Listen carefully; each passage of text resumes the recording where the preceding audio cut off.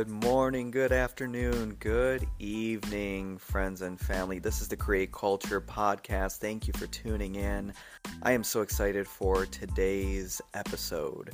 We're going to be discussing some things that are going to help you move forward, to grow in your life, to think differently. And I want to see you changed. I want you impacted, and this is going to do it. And so today I have one of the most incredible guests that I could ever have on my podcast. And there is a reason why I brought my wife, Kelly, back on board. Today we are going to discuss the topic of emotional intelligence. Now, some of you may or may not be familiar with emotional intelligence, but is your ability to be aware of, identify, and communicate your emotions, as well as being able to perceive someone else's. And so my wife, she has taught me a whole lot about emotional intelligence. Just the aspect of being able to freely share what I'm feeling. And I know growing up, I never learned to identify my feelings. I went through a lot growing up, a lot of different aspects of trauma, and if you've dealt with trauma, just know that you are not alone. You can get through this. And there are people around you who love you and really want you to heal. And part of that healing process is talking it out, and my wife has helped me a ton to be able to decipher and communicate the emotions that were underlying. And this has helped me in the healing process, and it can help you too. So, baby, welcome to the podcast. Let's just start off with your definition of emotional intelligence. There are so many definitions, and I actually want to hear your perspective. What do you think emotional intelligence means? Hey friends, it's so great to be back on with you. And actually, honey, I think that you said it really well. Emotional intelligence is recognizing and identifying, properly labeling your emotions and the emotions of other people. I would like to add to that also knowing how to respond to emotions, knowing the next step. What happens after you identify and properly label the emotion, recognize it for what it is, feel it all the way through in yourself or call it out in somebody else and say, hey, I think you're feeling sad, is knowing what to do next. I think that is part of having a high emotional intelligent quotient, is knowing what do you do next and being able to recognize emotional triggers, social relational triggers, those interpersonal dynamics that actually spill into behavioral science, psychology. That plays a part in emotional intelligence, because if you have the knowledge of how to do higher math, for example, but you never apply it, well, you're intelligent, but you're not being very useful. That is so good. I never thought of it that way. And as I was doing more research on emotional intelligence, a lot came up, and there is a lot of research as well as a vast amount of tips and aspects of growing in your emotional intelligence. And it's interesting that they call it emotional intelligence because it's not something that's set. Many people say that your IQ is something that is set. But for emotional intelligence, from research and even from our relationship, you can grow in it.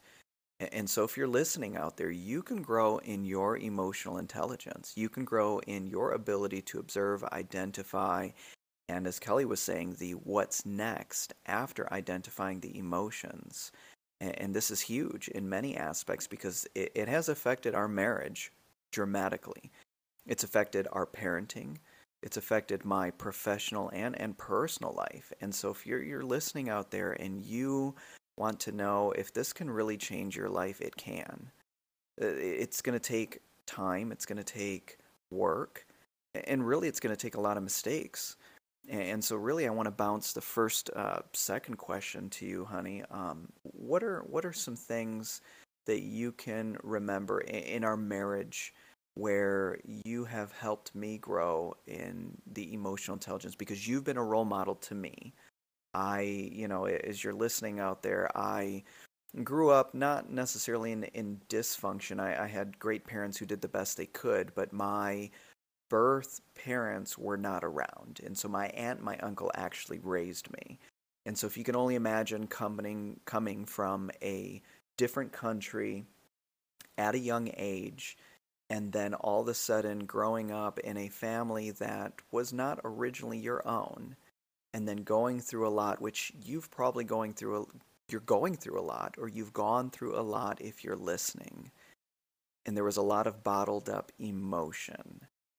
And when I met my wife, she helped me to sort a lot of it out. So, honey, if you want to go into some tips and just how you've helped me in the process, I'm sure this is going to be valuable for the audience. Well, the example that comes to mind first actually has to do with your adoption scenario. And going very personal here, for the longest time, you would tell me that your parents, the aunt and uncle who raised you, tried to adopt you. They almost adopted you. The problem with that is they never finished the adoption. So technically, you were never adopted. And there was this gaping hole in your heart that you just refused to acknowledge was bleeding you dry. So there was some Air Force event, I forget what for, where you had to give a little speech about yourself, and you had to talk about how you were raised, your upcoming adoption, that sort of thing. And I remember the night that you were practicing for it, you kept trying to figure out a way to say that they hadn't quite finished the adoption, it was unresolved, and I became the mean wife for a few minutes. I remember that. I forced you to say the words, "I was not adopted." And when you said those words, it was like this dam broke inside of you, and you just fell apart. Literally fell on the floor, just sobbing, just a pile of tears. And then you finally said the words that you needed to hear yourself say. "I'm an orphan. I was not adopted. They did not adopt me." And the reason it was so important for you to say those words was because if you don't acknowledge there is a wound, you can't clean it out and take care of it, suture it up, and let it heal. It's just going to keep bleeding and festering.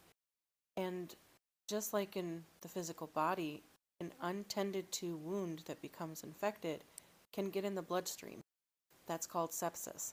When somebody goes septic, they can die very quickly from that infection. It doesn't just stay localized. So wounds in the heart, wounds of the soul, emotional wounds, trauma, different events that cause undue amounts of pain, when they're not addressed, when you don't acknowledge them, when you don't call them out for what they are, and then move through the steps of grieving and healing, they affect every area of your life. And it was affecting your parenting, our marriage, your work. It was this underlying shadow that just was cast on things, and you never knew why. You never could quite put your finger on it. And anytime you would bring up your parents, your relationship with your siblings, there was always this lurking darkness that just was in the room, and you needed to finally admit to yourself you were not adopted. And that hurt. You needed to finally admit there was pain, that they never finished the process.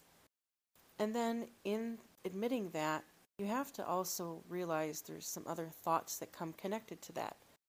Thoughts like, was I good enough? What if I wasn't good enough? What if they didn't really want me? What if they didn't really love me? Why wasn't I good enough? How come they didn't love me enough to finish the process? Did they even want me at all? And all those thoughts can never come if you never address the issue. Those thoughts deal with identity. They have to deal with self-worth in a person. And when you struggle with your self-worth and you struggle with your identity, even on a subconscious level, it affects everything. It makes you question who you are. And sometimes people come off as overly authoritative, prideful, or super insecure with a false sense of humility. It just creates a mess. So when you actually admitted those words to yourself, I was not adopted, you took that first step in the healing process that was long overdue, much needed, and in our case, perfectly timed that night. Wow. Yeah, I remember that night, and the reason we talked about this right before we shared the story because we really want to be raw and real with you guys that healing takes time.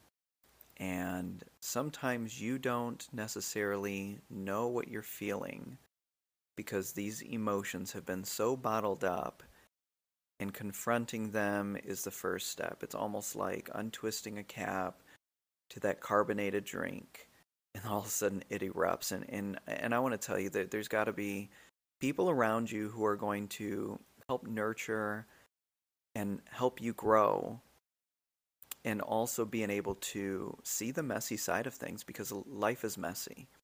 Emotions are messy. Healing is messy. And for some of you who may have a religious background, Kelly and I are Christian. And I know in some areas we've been taught that when you become a Christian, everything is great, everything is perfect. And emotionally, if you have anything negative that happens, well, there's probably something wrong with your walk with God. But I want to really just affirm your emotions. I want to affirm the fact that if you have had trauma in your life and there's an aspect of you that just really needs to fall apart, it's okay. God has you. He sees you. He knows you. You can fall apart before Him. And thankfully, my wife was the one to be the in-between who God really spoke through to allow me to fall apart, to confront my past, and to confront emotions that at the beginning I couldn't identify. And she helped me to identify those feelings, which now, even feeling some of those things, the sadness and the emotions that come with the past, it has helped me a ton to heal through that. And there's so much wisdom in this and being able to confront, being okay with falling apart, and allowing those broken pieces to be put back together. And as I'm discussing this, I'm reminded of Japanese pottery where these broken pieces are put together and they put gold in between the seams and they make it beautiful. Now I'm going to butcher it because if you want to look it up, you can look into it. It's kintsugi.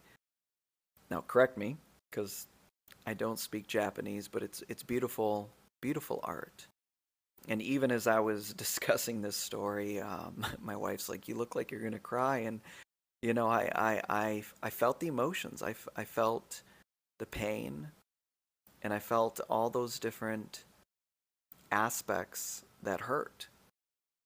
And it's okay. If you've been hurt out there, it's okay. And with time, you will grow, and with time, it will get better. And so, really, just going back into to your life, hun, and being able to observe how you've helped a lot of people walk through in their emotions, because really confronting, being aware is one of the first steps in growing an emotional intelligence. And we wanted to bring you stories, friends and family, because it's easier to listen to stories because you can identify with it. You know, facts tell, but stories sell. You've probably heard it. In stories, you find yourself in it, and you can identify and really see yourself within it. And so, honey, really just ending and leaving everybody here some tips to grow in their emotional intelligence, and maybe just starting off with self. What are some key things, key areas, or bits of wisdom that can help them begin in their walk in this area? Because emotional intelligence is so broad. So maybe the beginning parts of it. Absolutely. I just want to dispel a myth real quick before I get into tips that you can implement in your life to begin to change your emotions and adapt, raise your EQ. The myth I want to dispel is regarding Christians in particular. Elijah wanted to die after he had the encounter with Jezebel and the prophets of Baal. Jonah, the prophet, sat under a broom tree and told the Lord, just take my life, just let me die. It's not uncommon to see in the Bible various prophets, kings, people of position, power, authority, whatever, have moments where life sucks. They admit that.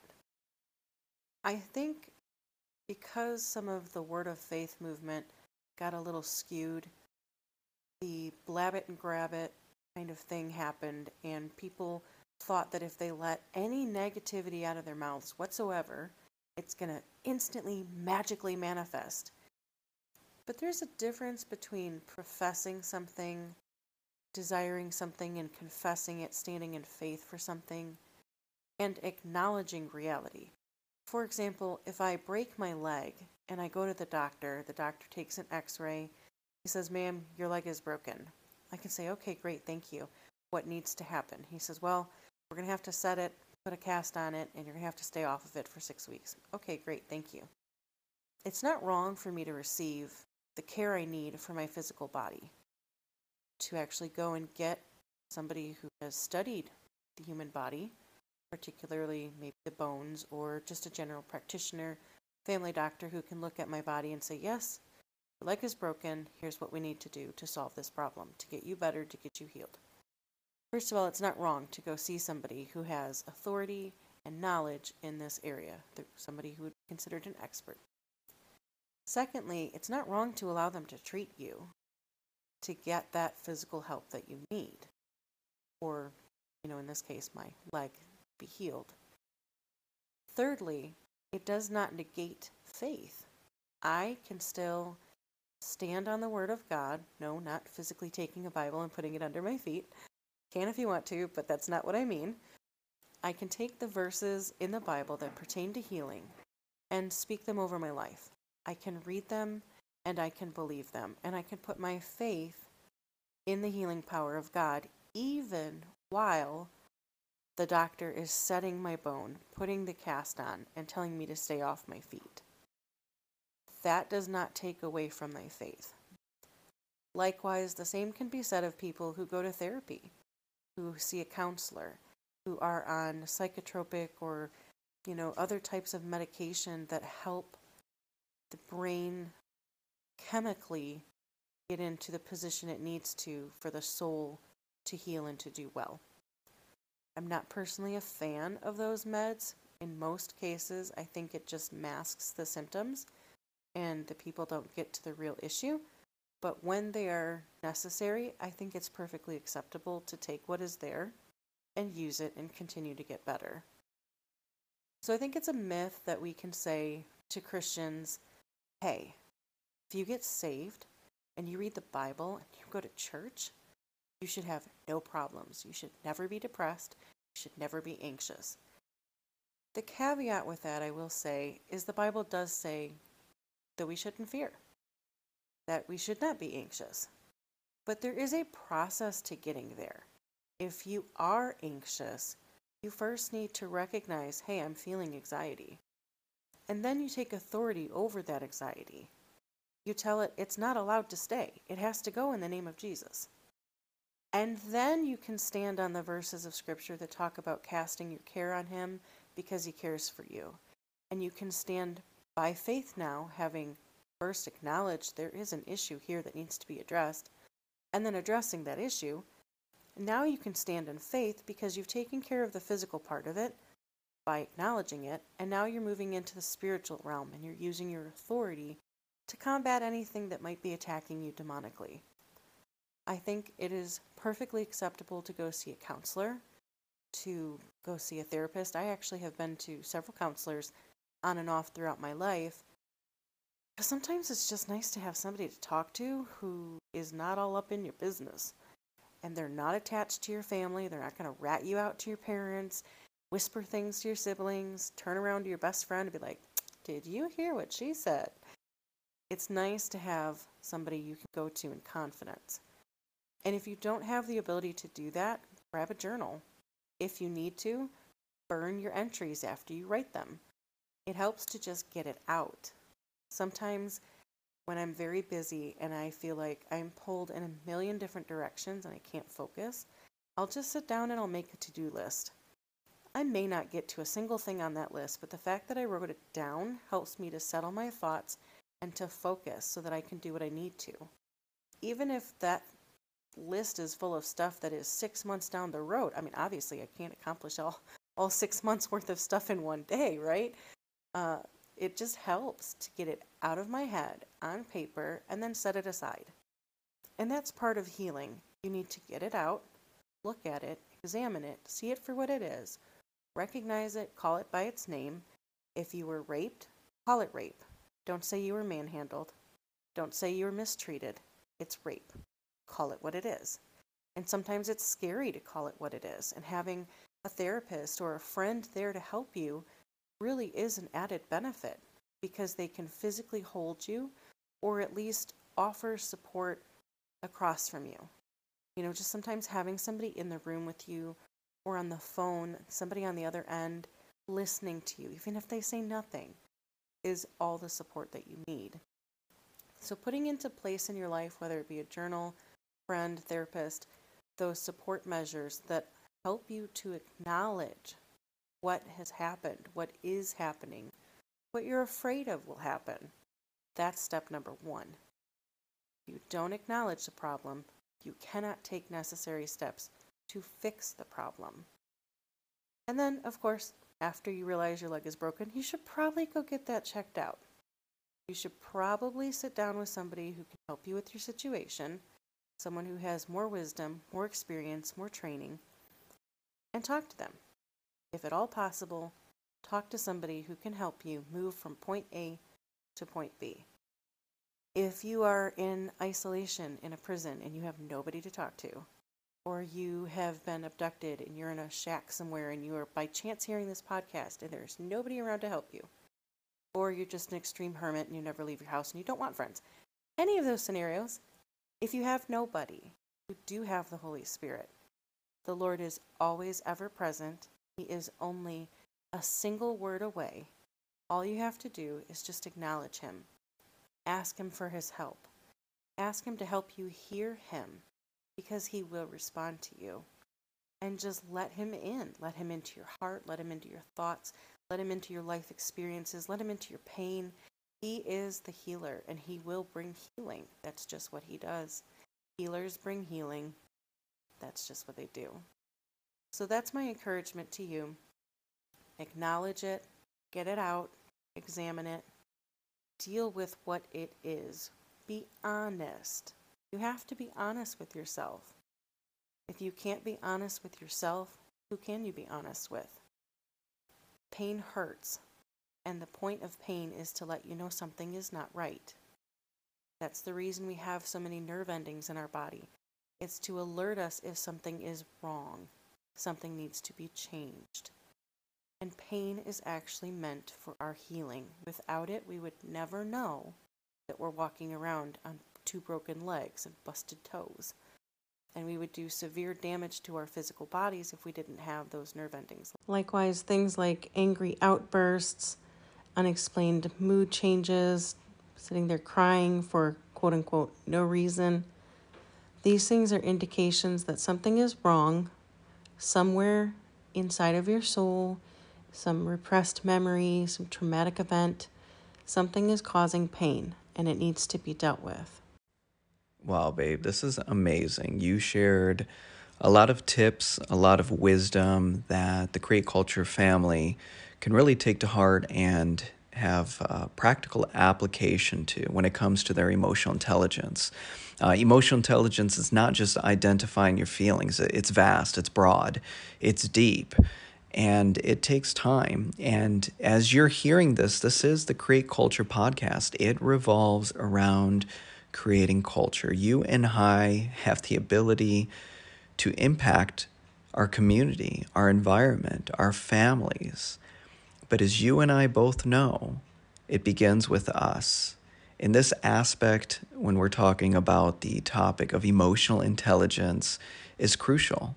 Because how are we going to impact people around us if we have hurts? How are we going to help them if we don't know how to help ourselves? And so as you listen to this, I hope you get tons of takeaways, but especially that there would be one area that you can really apply to your life today. Because as you know, as you've heard many times over, that if you want to see a change in the world, you need to be the change. You need to think differently, and let's create culture together. Hey, Create Culture family, thank you for listening today.